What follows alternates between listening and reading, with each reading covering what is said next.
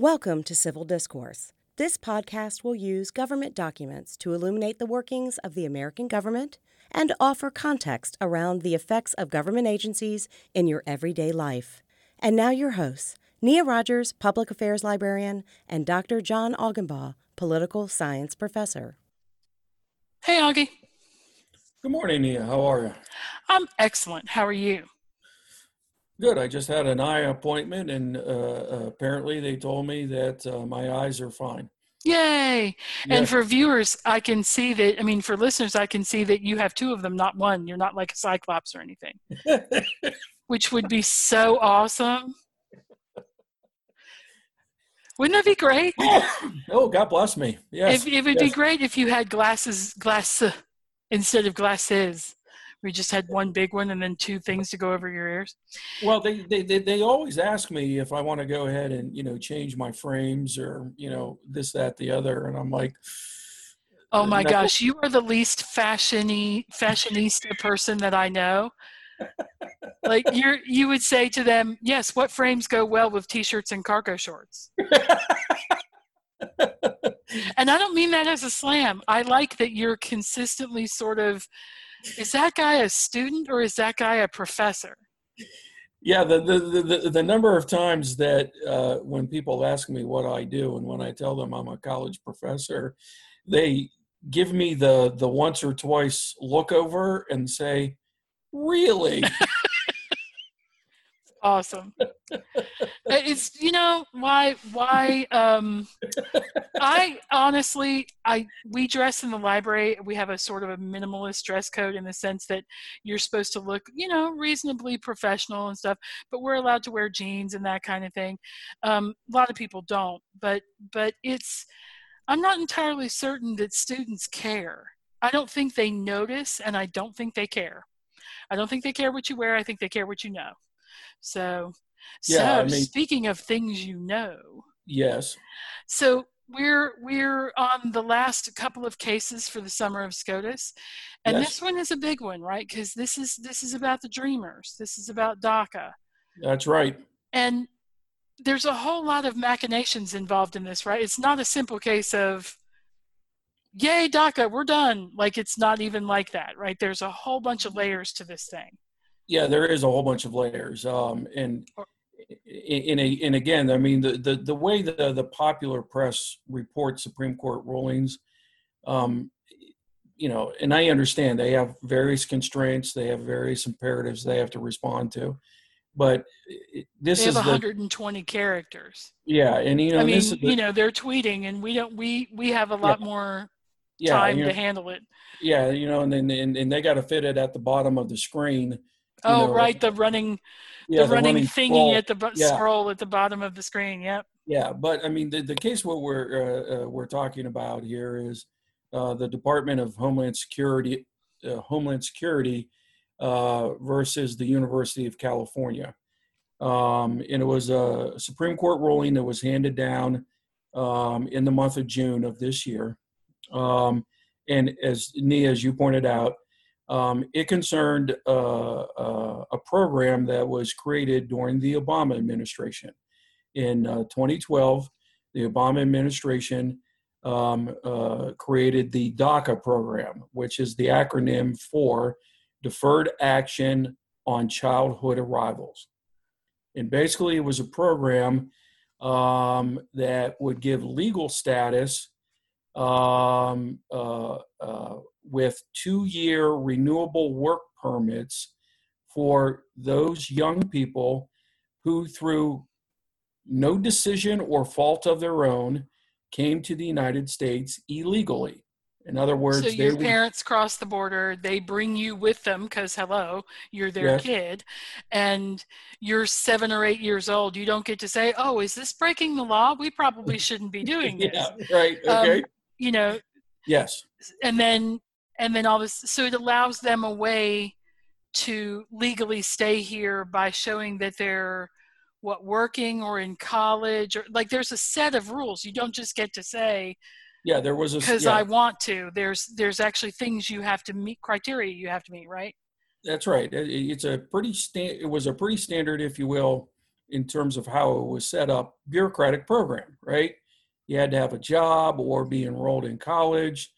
You had to avoid committing criminal offenses that led to either a felony or a serious misdemeanor arrest and conviction. It was not a path to citizenship, okay? It was a kind of sort of stopgap measure because the Obama administration wanted Congress to pass a proposed legislation that was known as the DREAM Act. Thus, listeners, Nia's reference to the Dreamers, because those who would benefit from the program received the label, or if you will, title, the Dreamers, okay? Now, what was unusual about how the Obama administration created this program was that the Obama administration did not go through the informal rulemaking required by the Administrative Procedures Act.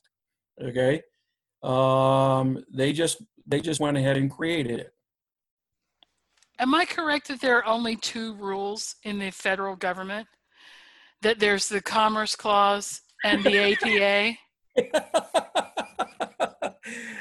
I believe and pretty much that's it. There's no other real rules in the American government. Everything else is just a guideline. I believe other scholars would suggest otherwise. Unfortunately for you, Nia, you record a podcast with a constitutional and administrative law scholar, and the two dominant, if you will, pieces of either constitutional law or federal law that affects so much of what I teach, and for that matter, so much of what the federal government does, is actually the Commerce Clause, which is the constitutional basis for so much legislation passed by Congress. But yet, once they pass the legislation, then the bureaucrats have to, at minimum, follow the Administrative Procedures Act. Okay? All right? Just saying, for Yes. those listeners who want a shortcut to understanding pretty much everything about how the federal government works, learn those two things, and you're off to a huge start. Mm-hmm.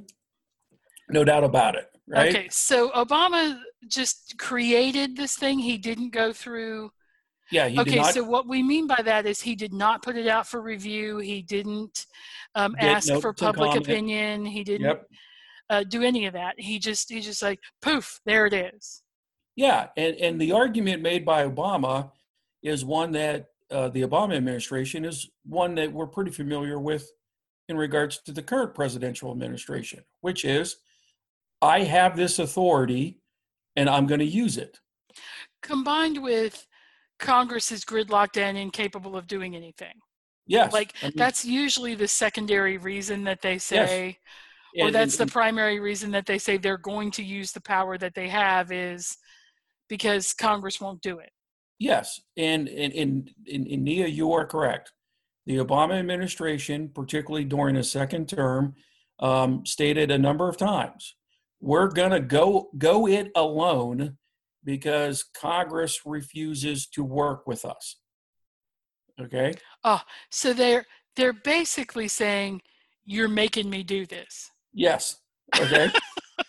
Which, the way kids pass off things to their siblings. My sibling made me do it. do this. As opposed to I have exactly. I have autonomy. Oh no. Yes. Okay. I didn't want to, but they made me. Yeah. You know, Mom, when I went ahead and broke one of your cardinal rules, I didn't really want to, but my older sister made me. Right. Okay. And of course, my mom would roll her eyes and say, yeah, that never worked. But nevertheless, many presidents say that, right?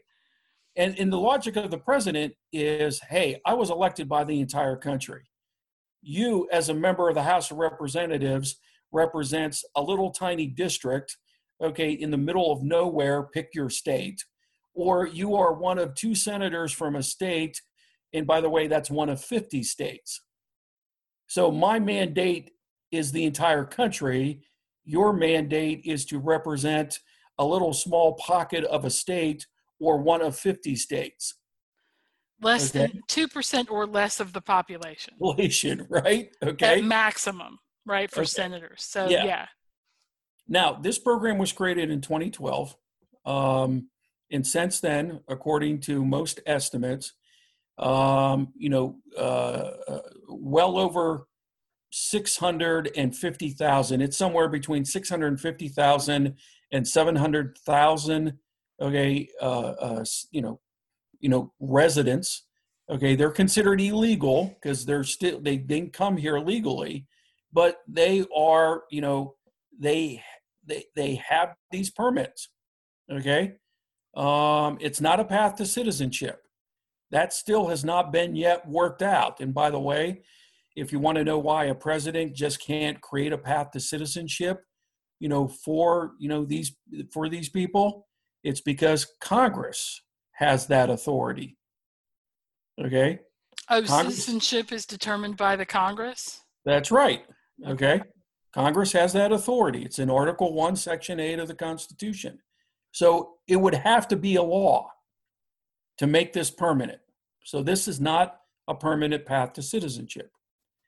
Now, Donald Trump is running for president in 2016. He makes it very clear that if he's elected president, he's going to rescind DACA. He makes that very clear.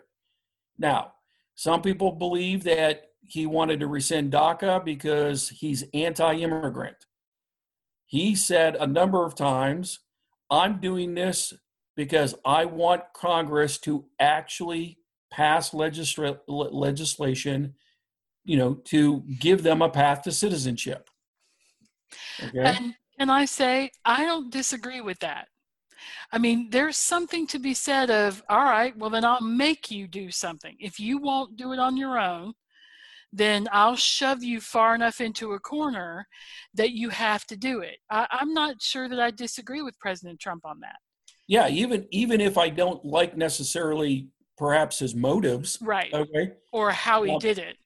Yeah, I mean, let's face it, there are advocates on all sides of the immigration policy issue, Nia, in this country that have long argued this country is overdue, okay, for immigration reform. We've not had significant immigration reform since the Reagan administration. Well, and we need to answer the question for these kids. We need to answer the question Yes. of, if you're going to be booted, then you need to be booted. And come back in a whatever we consider to be a proper way, or we need to make a provision that allows you a path to citizenship so that you can be done with this and not have it hanging over your head. I mean, I know a lot of people who are in this situation probably worry about it, right? They worry consistently. Nia, I have students who are in this country because of the DACA program, right? And it's every 2 years they got to renew the permit, right? They don't know if they're going to be deported, if their parents are going to be deported, okay? And if we're going to say to them, yes, you are deported because you came here illegally, then we need to take the official step and say it, okay? Right. And say it so that the country can go ahead and consider the fact that, nearly all of these dreamers didn't do anything wrong on their own. Okay. And a huge number of them were quite young when they came. Yes. When somebody says go back to Mexico, they're like, I don't know Mexico. I don't know anybody in Mexico. I don't speak Spanish. Like, I can go somewhere, but it's not going back there in the sense that I have any real idea about how that culture plays out, within its country. And as some advocates point out, the country needs to go ahead and say to these young people, notwithstanding all the contributions you make, we're still going to deport you. Do you have the guts to say it? Right. Okay. Well, and do you have the kindness to end people's in between status, Yes. Just settle it one way or another. So if that's really his reasoning, I'm actually not opposed to that. Make somebody do something. So Trump comes into office, and while he was running for office, there was a related case dealing with another program that was created for the parents of these children. It's called DAPA, Deferred Action for Parents of Americans in Lawful Permanent Residence. Okay? Now, that was challenged in federal court, and the Fifth Circuit Court of Appeals held that the DAPA program violated not only the 10th Amendment, i.e. federalism/states' rights, but also the APA, the Administrative Procedures Act. Okay? When that court ruling was appealed to the United States Supreme Court, okay, the court could not come to an agreement, okay, on the outcome, okay, and I believe that that Supreme Court case occurred when there were only 8 justices because Justice Scalia had died. So that meant that the lower court ruling stood. So Trump wins the presidency. His then Attorney General, Jeff Sessions, and for those listeners who pay attention to elections in various states, Jeff Sessions, Jeffrey Beauregard Sessions. Was the Attorney General. He gave up his longstanding seat in the Senate representing the state of Alabama. He ran for the Republican Party nomination for the election for his old seat this fall, and he just lost the primary against the former head football coach of the University of Auburn, Tommy Tuberville. Okay. So Jeff Sessions, who once was part of the Trump administration inner circle, now looks like he won't have any government job in the foreseeable future. Yes, it was that Jeff Sessions. Sessions rules or issues or makes a decision. He comes out and says that based on the logic of the Fifth Circuit Court of Appeals in the DAPA case, then DACA also has to be both unconstitutional and illegal. The Department of Homeland Security takes that finding by the Attorney General and says, we are rescinding DACA. But the Department of Homeland Security doesn't immediately go through notice and comment. And that gets challenged by various interest groups, but also, okay, the University of California, because the University of California has a pretty significant number of students enrolled in their various universities who are, recipients of the DACA program. So, okay. And the University of California, just as a side note, for listeners who may not know this, is the largest university consortium system in the country. The country, by far. It has by number of schools, but also number of students. It's just a huge program. So when the University of California decides a thing, it reverberates through other universities all over the nation because of the sheer size of it. It's kind of like when Texas adopts a textbook for its middle school. There are more kids in middle school in Texas than in any other state except California. So it tends to be that then everybody else adopts that textbook too. It's a similar idea. These huge systems can have an effect on the entire nation. Yeah, because a lot of other university systems in a lot of other states, okay, are like, hey, if this is what California is doing for all of its students, then perhaps we ought to go ahead and look at doing the exact same thing. Okay. Now, the University of California's challenge was basically twofold. One, they argued that the Department of Homeland Security and the Trump administration acted in an arbitrary and capricious manner. And for you faithful listeners, in a previous podcast, we talked about the arbitrary and capricious standard that's part of the APA. Yes, we're thinking about getting merch for that. That's right. Yeah, getting some good swag that you guys can order online. Okay. We'll figure that out at some point. Yes, right.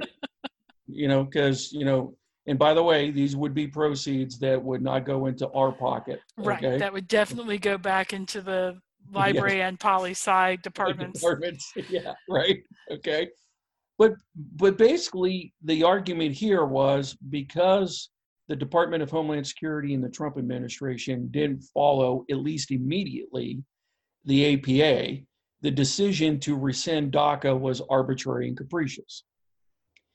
The second argument that the University of California made was the constitutional one, which, by the way, the Supreme Court did not focus on when they ultimately took the case.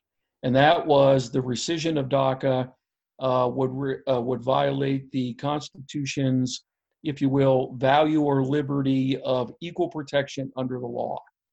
Okay, that these students would be treated differently simply because, okay, they came to the country, in an illegal manner. The court didn't focus on that. Okay. Is that Amendment 14th? Yes. Okay. Which, interestingly enough, they were actually, the University of California was arguing applied to the federal government via the Fifth Amendment's due process clause. Okay. It's a kind of sort of the converse of what has been historically argued, okay, about how the 14th Amendment actually applies the rest of the Bill of Rights to the states. But nevertheless, the court doesn't. The court followed what's known as the rule of strict necessity.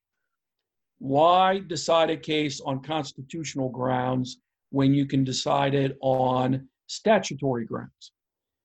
Okay, because when the court rules on a case on constitutional grounds, it makes it so much more difficult to overturn what the court did, because the court is the last word on constitutional interpretation.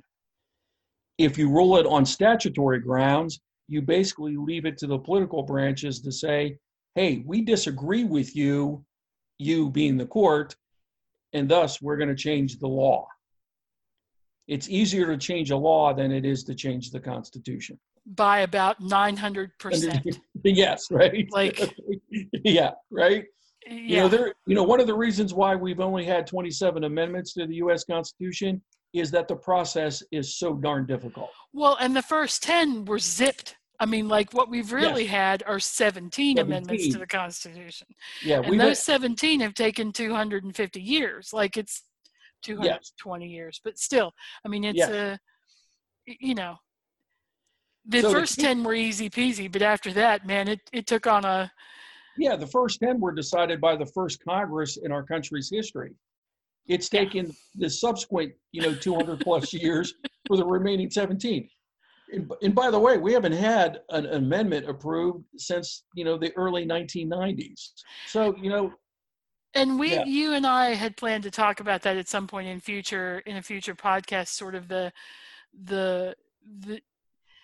why we don't change the Constitution more often and what that means for us as a country. But in this particular instance, they said rather than going out and changing the Constitution, you could just apply APA properly and do this and do what you want to do. That's right, because Congress has delegated huge amounts of legislative authority to the executive branch, okay, to control immigration. We know this, right? And it's not just Trump, it's not just Obama, okay? Okay, presidents have historically had huge amounts of, legislative authority in the, policy area of immigration delegated, okay, to the executive branch. We know this, right? Well, and neither Trump nor Obama is responsible for DHS. That was President George Bush. That's right. The second, okay. the second George Yeah. Bush. 43. 43. And again, and that was post 9/11. I mean, there are reasons that all came together as one organization. Yeah, and in one of the subunits, as you well know, Nia, because one of your master's degrees is in Homeland Security and Emergency Preparedness. One of the units of the Department of Homeland Security is ICE, Immigration and Customs. Yes, immigration. ICE, baby. Yes, Immigration and Customs Enforcement, right? Right. And you also know this, and scholars pointed this out when the agency was being created or contemplated. Homeland Security, the Department of Homeland Security, has huge amounts of legislative authority delegated to it. Okay? Oh, the USA Patriot Act basically said, here, do whatever you want. Yes, right. And here's a whole bunch of money to do it with. Like there's amazing levels of things in there that people really don't, I think, know about. We've talked about FISA courts and we've talked about other things in the past, and we can go into more depth at some point if somebody really wants us to do that. But taking a deep dive into DHS, you will suddenly realize they have enormous power. They have enormous influence over not just federal agencies, but state agencies. Part of what the fight with the sanctuary city issue comes back to all of that as well. And so, yeah, there's a huge, a lot of power and a lot of legislative authority there. But that's not what the court found that if you just, is this another one of those cases where the court basically said to Donald Trump, if you would just hire lawyers that understood the APA, you could be doing all kinds of stuff that you keep trying to do and not being successful? Yes. You would think that this message would take after a while. Yeah, hey, we're 3.5 years into his, his term as president, and the court still is reminding him. I mean, and the Supreme Court's not the only federal court that has said this to the Trump administration. But you're right. John Roberts, Chief Justice John Roberts, joined the 4 liberals and said the Trump administration did act in an arbitrary and capricious manner because they didn't follow APA. And basically what he's saying there is, 2 wrongs don't make a right. Like, just That's because right. Obama did, the Obama administration did that, doesn't mean you get to do that too. That's right. Okay, right. Because you now have 670,000 people who have grown to rely on DACA. To take that away from them, you have to follow the Administrative Procedures Act. Now, what's interesting to note here, and we can discuss this a little bit further in regards to implications, Roberts' majority opinion, and by the way, even those in the dissent, particularly those in the dissent, but 4 out of the 5 justices in the majority agreed with Roberts' point that Trump could rescind DACA. Okay? So yeah, this was a reprieve. This was not a. Yeah, this was not a you get to stay in it and the program can never go away. No, what Robert said was the program could have been rescinded if the Trump administration had followed the Administrative Procedures Act. Which basically gives them, as he's done before in other rulings this summer, gives them sort of a roadmap of, if you do it properly, this is how you can do it, and it would stand up constitutionally. That's well, but also stand up legally or statutorily. Yeah. I guess. Yes, statutorily. Constitutionally, I mean, They didn't answer that question. You No, they just didn't said they answer didn't that answer that question. I question, mean, so I shouldn't have. yeah, That was but me I mean, misspeaking. no, you raise a larger point here, which is, there are some justices on the current Supreme Court who would like to tackle the issue of whether or not Congress can delegate so much authority to the executive branch largely unchecked. But Roberts didn't go there, right? Am I guessing that one of those justices is Alito? Basically, it's the other four conservatives. Yeah, because I can see Alito saying, okay, you know what, this is a mess and we need to figure it out, and we just need to rule constitutionally and tell people how to do it and how to do it properly. Yeah, I mean, because their logic is when Congress delegates huge amounts of authority to the executive branch, but with very few guidelines on how that authority should be exercised, that violates the non-delegation principle, i.e. separation of powers. Because in the Constitution, it doesn't say the executive branch gets to go ahead and make regulations, okay, which have the effect of law. The only law-making body in our federal Constitution, according to at least four of the justices, is Congress. I agree with that. Okay. I mean, they're the representatives of the people. The theory people. is that they make the laws that govern the people who represent, like who they represent. Yep. Okay. So I would be in line with that, although I'm not in line with some of the other stuff they've said. So I don't know where I would fall. I would be John Roberts if I were on the Supreme Court, because he goes with his heart. Like he goes. Not with his heart. That's not accurate, because it's not an emotional decision. He goes with where he really thinks the law lands. Like he looks at what he thinks the principle of the law is, and he says, I'm going to say that, like he voted with the liberals in this particular instance, not because he has the liberal position, but because he looked at the letter of the law and said, you didn't do it right. If you had done it right, we would be upholding it. Yeah, as a number of commentators about this case pointed out, the majority's ruling in this case is a very narrow technical ruling. Okay? It basically went ahead and said, yes, Mr. President, you have the authority to rescind DACA if that's what you choose to do. But if you choose to do that, you have to follow the rules. And the rules are laid out in the Administrative Procedures Act. Okay? Can I just comment that it seems a lot like the Supreme Court rolls up a newspaper and bats somebody across the face with it. Yes. Sometimes it's the executive, sometimes it's the Congress, sometimes it's a state. Yes. Like, hey, Georgia, come here.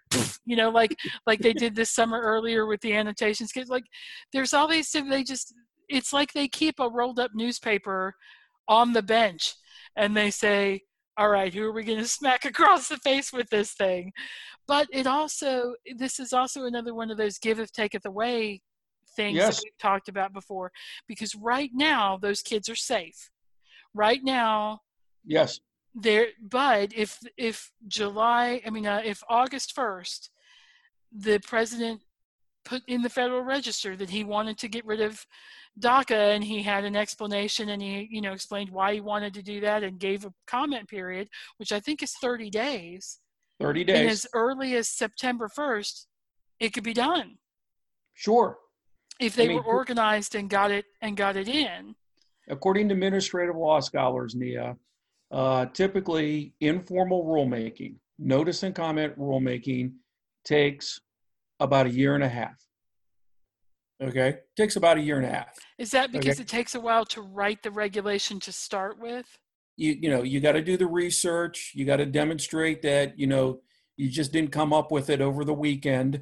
Okay, like I would do. Okay.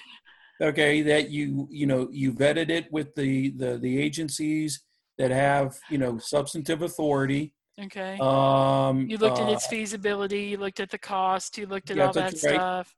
Because there's another federal law that says the Office of Management and Budget has to do a cost-benefit analysis of every proposed regulation, okay, that affects so many people. Okay. Oh, so even if you're rescinding one, you still have to Yes. do a CBO report? Yes. No, No, CBO? an OMB report, a cost OMB benefit report. analysis, right? Cost Okay. benefit analysis. But again, federal agencies know how to do these things. These are checking boxes, right? So you do all of that, then you issue the proposed rule in the Federal Register. And in a previous podcast episode, we talked about what that's like, right? You give the interested parties 30 days to respond. And everybody that responds could dislike the proposed rule. And you can say, I'm sorry, I can't hear you over the sound of me doing it anyway. That's right. Because you don't have to take their advice, you just have to ask for their advice. That's right. Thank you for sharing, right? You know? How nice that you have feelings. Moving on. Yeah, moving on, right? And it takes basically, on average, it takes about a year and a half, right? So, theoretically, if the Trump administration wanted to go ahead and check all the boxes, and the infamous acronym for bureaucrats, CYA. Yes. Cover your butt, right? Okay. But, you do that, okay? One, this could have already been done, but two, let's say Trump issues a proposed okay, let's say hypothetically, Donald Trump wins a second term this November, okay? January, he issues a proposed rule rescinding DACA, right? Because he would have had 6 to 7 months since the Supreme Court ruling to already study the issue. Right. Give it 30 days. At some point in February, the comment period ends. A month later, you go ahead and say, here is the final regulation rescinding the DACA program, okay? And even with the subsequent court challenges to it, okay, by the end of 2021, okay, DACA could be rescinded. That's the scary thought for DACA recipients. Right. That's the scary thought, right? The happy thought is that the Trump administration does not seem to have gotten itself together on these issues previously. It seems like they take a shot, they don't get it, and then they kind of give up and move on to the next thing. And that, I'm going to venture an opinion, has to do with lack of experience. A huge number of them lack the experience to say, oh, there's a way we do this, and then when we do it that way, we're sort of Teflon, right? We can actually do what we want to do, and that is in part because a huge number of the people in Donald Trump's administration are new to working in government. A lot of it, Jeff Sessions aside, who had been in government since dinosaurs roamed the earth. But him aside, very few of them. There have been a few. There are a few secretaries that have been in government for a long time, but generally speaking, he has chosen people from the private sector. And this is one of those instances where an insider would have been helpful to his cause. There are three set of phenomenon here that probably should give quite a bit of hope to DACA recipients. One you just mentioned. President Trump has picked a significant number of non-government people with very little government experience. Two, even when he's picked those individuals for cabinet positions, it appears as though he, with some regularity, ignores them. Okay? Oh, that's true. Okay. And then third, he's done something that you and I've talked about, that a large number of public administration scholars have identified. He has hollowed out the federal bureaucracy. There are so many positions, middle and upper management positions, people who would be tasked with implementing regulations. Those positions are vacant. They are vacant. And because they are, sure, he can go ahead and claim the federal bureaucracy is the smallest it's been in decades. But the problem is, in terms of implementing his policy choices, there just aren't people there to go ahead and implement them. They're just not. Okay. I'm going to ask a separate question, but it's a follow-up to this idea. So let's just say that President Trump's administration begins the work now. Yes. And they actually managed to get something in the Federal Register in late November. Okay. Let's just pretend. Okay. And they haven't won the election. Can the new administration remove Yes. something from comment, or can they? Okay. Yes. Yep. Yes, they can. Yep. Okay. Yep. So you have no way of affecting that once you're post your presidency. That is correct. Other than to stand up and publicly say things, which is what ex-presidents do sometimes. Although they don't seem to do that as much. I mean, like, they don't seem to do that hugely. They don't seem to be, they seem as a group to not be people who speak negatively against the current occupant That's of correct. the White House. That does seem to be the tradition. It will be interesting to see what Donald Trump does post his presidency, whenever that is, whether that's in 2020 or 2024. It will be interesting to see if he follows that sort of tradition of, for the most part, you stay out of things that the current president is dealing. You don't venture opinions. Because for the most part. Yeah, because most former presidents understand how difficult the job is, and they understand that whoever is the next occupant doesn't need former presidents nagging or making fun or doing anything other than being silently supportive of them as a person. That's right. Yep. Right? Even if you're opposite what they believe in platform, they're still a person. And they're still under an enormous stress. It's interesting when they do speak out, because it is so rare. Yes. Okay, so where does it take us with DACA? Like, so right now, if you were a DACA recipient, you're okay. You just have to make sure your 2-year paperwork mark is filled out. Yes. And you can continue to go to school, have your job, stay in the United States. What happened with the parents? Well, right now with the parents, the Trump administration, if they had probably more money and more staff, could be deporting many more of them out of the country. Okay, so it's at this point a staffing and financial issue. Yes. Yeah.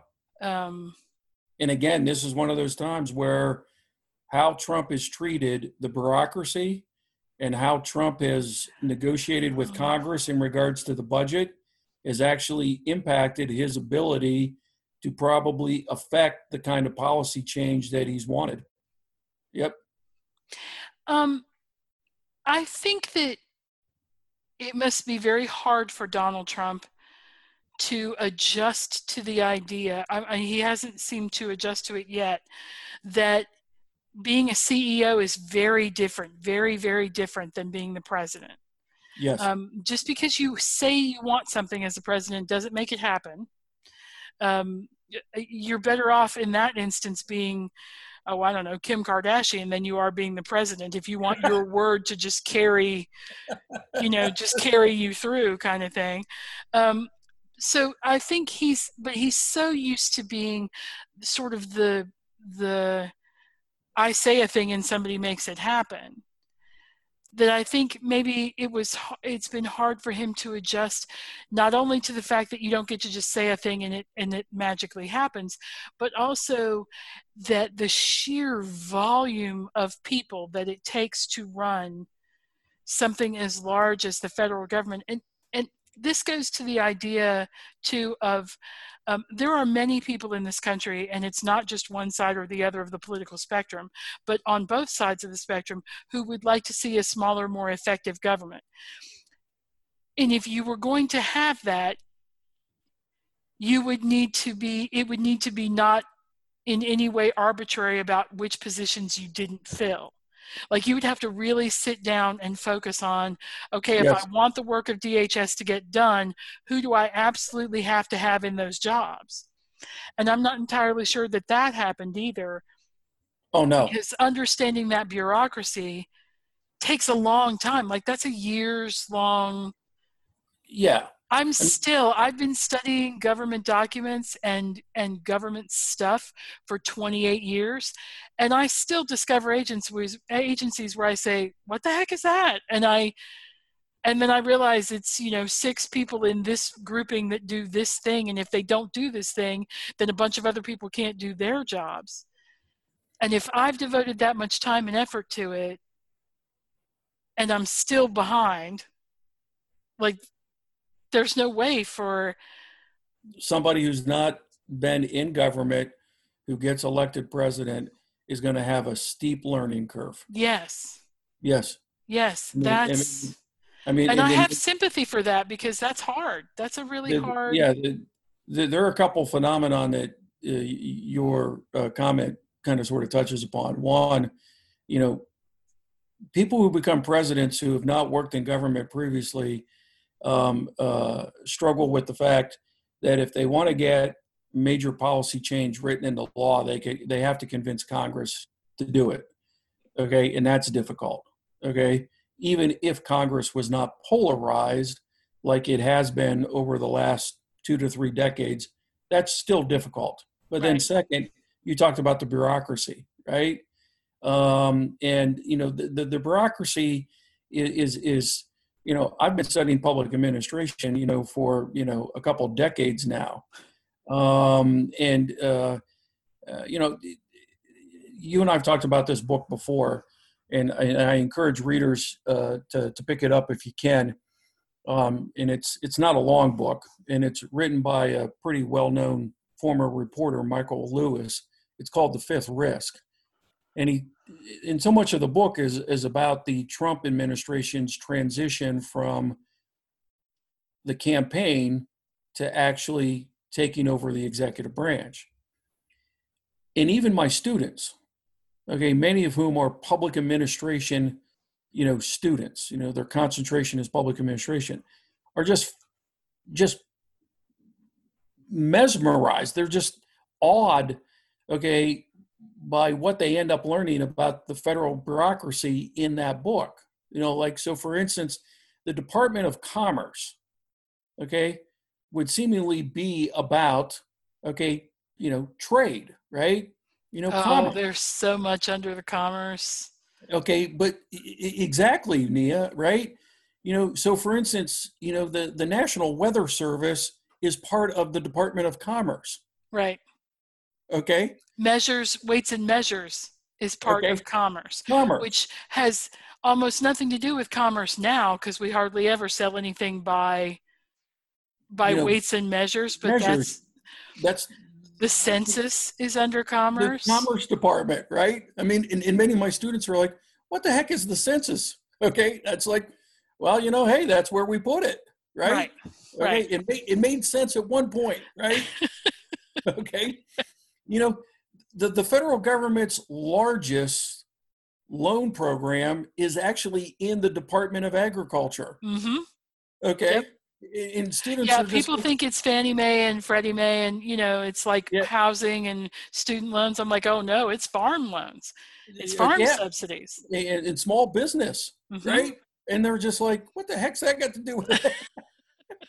The Department of Agriculture, okay, is the biggest lender in the United States, right? Okay, and if my students who are interested in this stuff are just blown away, imagine if you are somebody who's never worked in government before, and Donald Trump had never worked in government. All of a sudden, he becomes president, okay, and he's getting a daily briefing where somebody says, hey, Mr. President, what do we want to do about the Small Business Administration's loan program? He's just like, huh? What? Well, I think we should keep that. Sir, that's not really what I was asking. I mean, and then there's the whole idea of competing interests. Like, the entire government is competing interests. Yes. The loans that are given in ag aren't given in some other department, right? So they're not given in energy, they're not given in whatever else. So you have to decide when the budget isn't just about, oh, well, these people need a couple $1 trillion, so I'll just throw it their way. It's taking all of those competing interests into account and saying, well, I want to balance this with this, and I want to give a certain amount of energy loans and a certain amount of ag loans and a certain amount of, and then there's things like in the Constitution where it says, and thou shalt have a census, and it doesn't give any more information than that, right? It doesn't tell you how you're supposed to do it, how much it's supposed to cost, what kind of information you're supposed to gather. So all of that's competing interests, and we saw earlier with the court case about whether to have the citizenship question.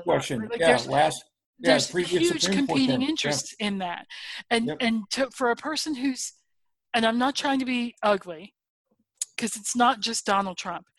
Every CEO is self-interested first. Sure, that's how you get to be a CEO. Yeah, because your job is to go ahead and your job as CEO of a corporation is to make shareholders a whole bunch of money, right? But I would say that it's to look after yourself first. How did you get to be CEO? Okay, fair enough. You had to put your own personal interest before everybody else. And he's used to doing that. So is Jeff Bezos. So was Steve Jobs. So is, Lee Iacocca, if we want to go back a billion years. That's a thing that's natural to people who rise to that position. And then somebody says to them, oh, well, if you're president, you put yourself last. Yes. Because the American people have to come first. And talk about a gear shift. That's a really hard, I would think it would be a really hard gear shift to make. And especially if the people you've hired around you are similar to you. They are, their interests have a lot to do with their own personal achievement. I think that would also be difficult as well. And I think that's one of the reasons he struggled with people who have long served in the government, whose worldview is, no, the people come first, or we got to follow this process, okay, which may not necessarily lead to the outcome, the end goal that you want. Right. So, to your comment a few minutes ago, of how people on both sides of the political aisle frequently struggle with this. I have students, okay, who are activist, progressive, liberal, right? And they want change now. And then I remind them, kind of sort of like in this podcast where I go ahead and weird things up, right? Complicate things, right? I'm like, okay, but you understand you have to go through this process. And they're just like, yeah, but, and I'm like, yeah, but there's no but here, right? Right, because if we run on feelings only and yours isn't the loudest voice in the room, are you going to appreciate being under someone else's worldview? That's right. Like the whole point of that is to protect the minority. It's to protect the small, shouty voice that's saying, no, my needs aren't being met, right? And if you start deciding by the volume of the voice or the immediacy, okay, I mean the reason why the Administrative Procedures Act, okay, has this process that we've described in this episode is to avoid arbitrary and capricious behavior. Right. You don't want to be subject to arbitrary and capricious behavior, right? No. Okay. You don't. No, Anybody who's ever been ruled by a toddler doesn't remember Mackenzie's toddler years where you were like, oh, at some point I'm going to be able to say no and she's not going to burst into a screaming fit of tears and sobbing, right? Yes. But you remember those days when you were like, give it to her, whatever it is, so she will stop screaming. Yes. You don't want to be ruled by a toddler. You want to be ruled by a person who has reason and who, whether you disagree with their argument or not, has an argument and can say, I don't I don't want to see these kids thrown out of the United States. I will state openly for the record, I don't think it was their fault they were brought here. And I think that they need to be given a path to citizenship in some way. I'm I not concur saying that it should be, wholeheartedly. I don't think that it should be just a magic wand. I mean, I think they should have to have a clean record. They, like the things they have now, they should have to have a job or be in college, right? Like they should be productive members of society. But beyond that, I say, yes, we should come up with something. And so if that really is the motivation, I'm in. I'm in with Donald Trump. I'm in with saying, okay, if the way I have to do this, if the way I have to force your hand is to scare the snot out of people and say, in 6 months, this is going away, Congress, you've got 6 months to fix it, which is what I hope he would do. I would hope that they would say, okay, we've rescinded it, but we're giving Congress 6 months before we actually start throwing people out of the country to get together Yes. and figure something out. I would be totally behind that because I think that that's a good legal way to do it that gives everybody a voice at the table. And yeah, I don't want somebody to just be able to say poof, and then the next day, this ground that I've thought that I was standing on no longer exists, because that scares me for groups like this group of people. But it also scares me for groups like that aren't vulnerable, but could be made vulnerable by someone's lunacy. Well, or another president that comes in and says, I'm going to emphasize this instead of that in immigration policy, right? I mean, you could have a president that comes in and says, okay, I'm going to go ahead and give a permit program for people with certain job skills that we don't have enough of in our native population, but everybody else has to get deported. Huh? Right? Oh, yeah. See, no, that would be terrible. Okay, but that's the basis of one of our visa programs, right? Okay, do you have a job skill, okay, that this administration believes is important to our economy?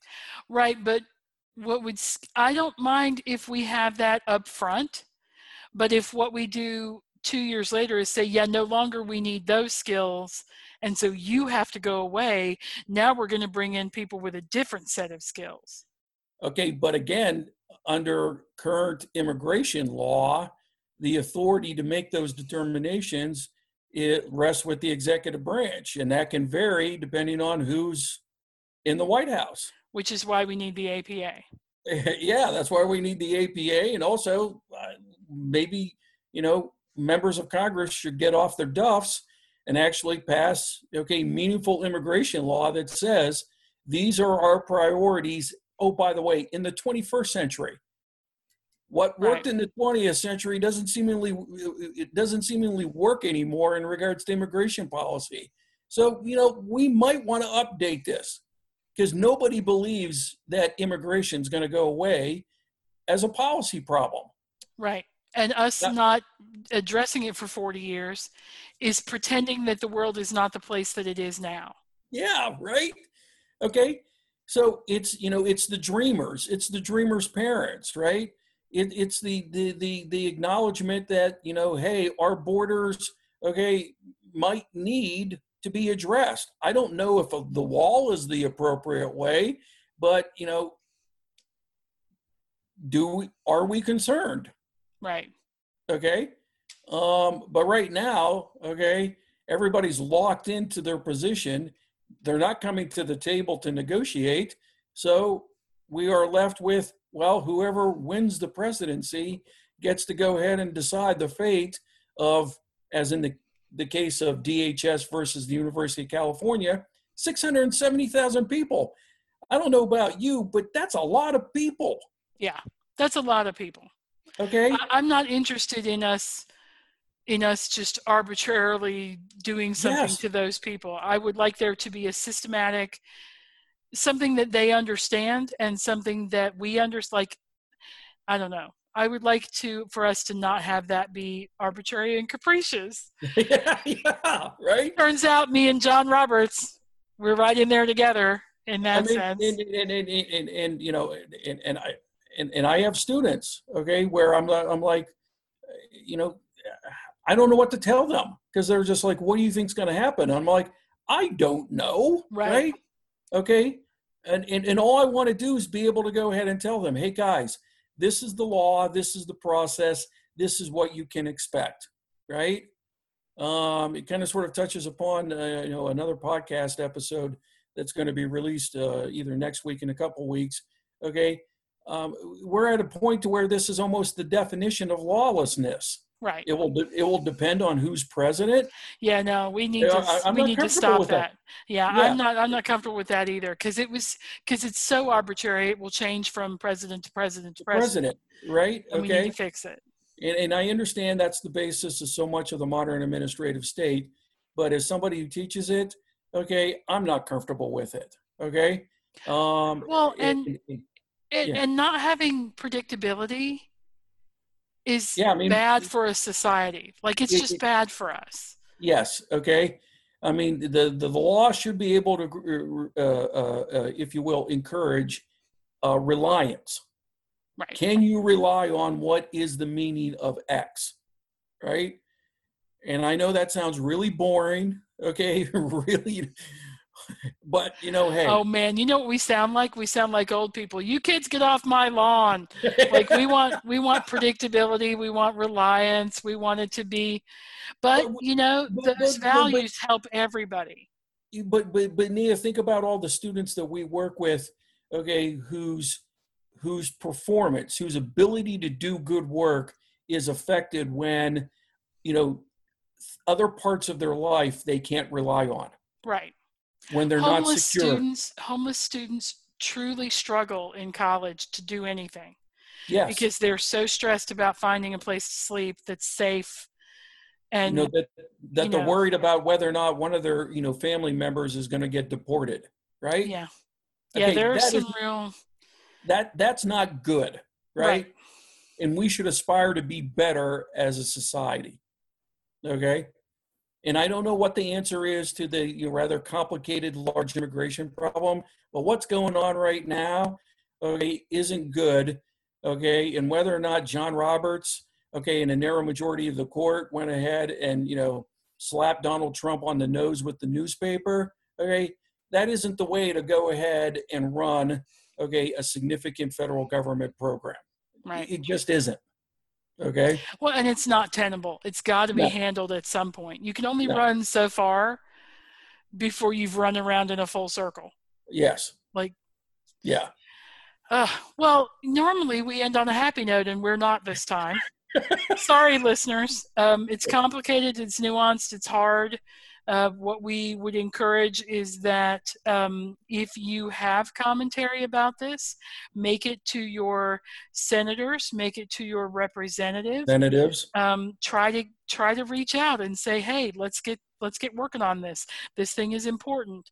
It may not directly affect anybody in your life, but it probably indirectly does. So we would encourage you to get involved if you have feelings on this. Yes. Thank you so much for talking to me about this, Augie. Yeah, you're welcome. I'm glad we did.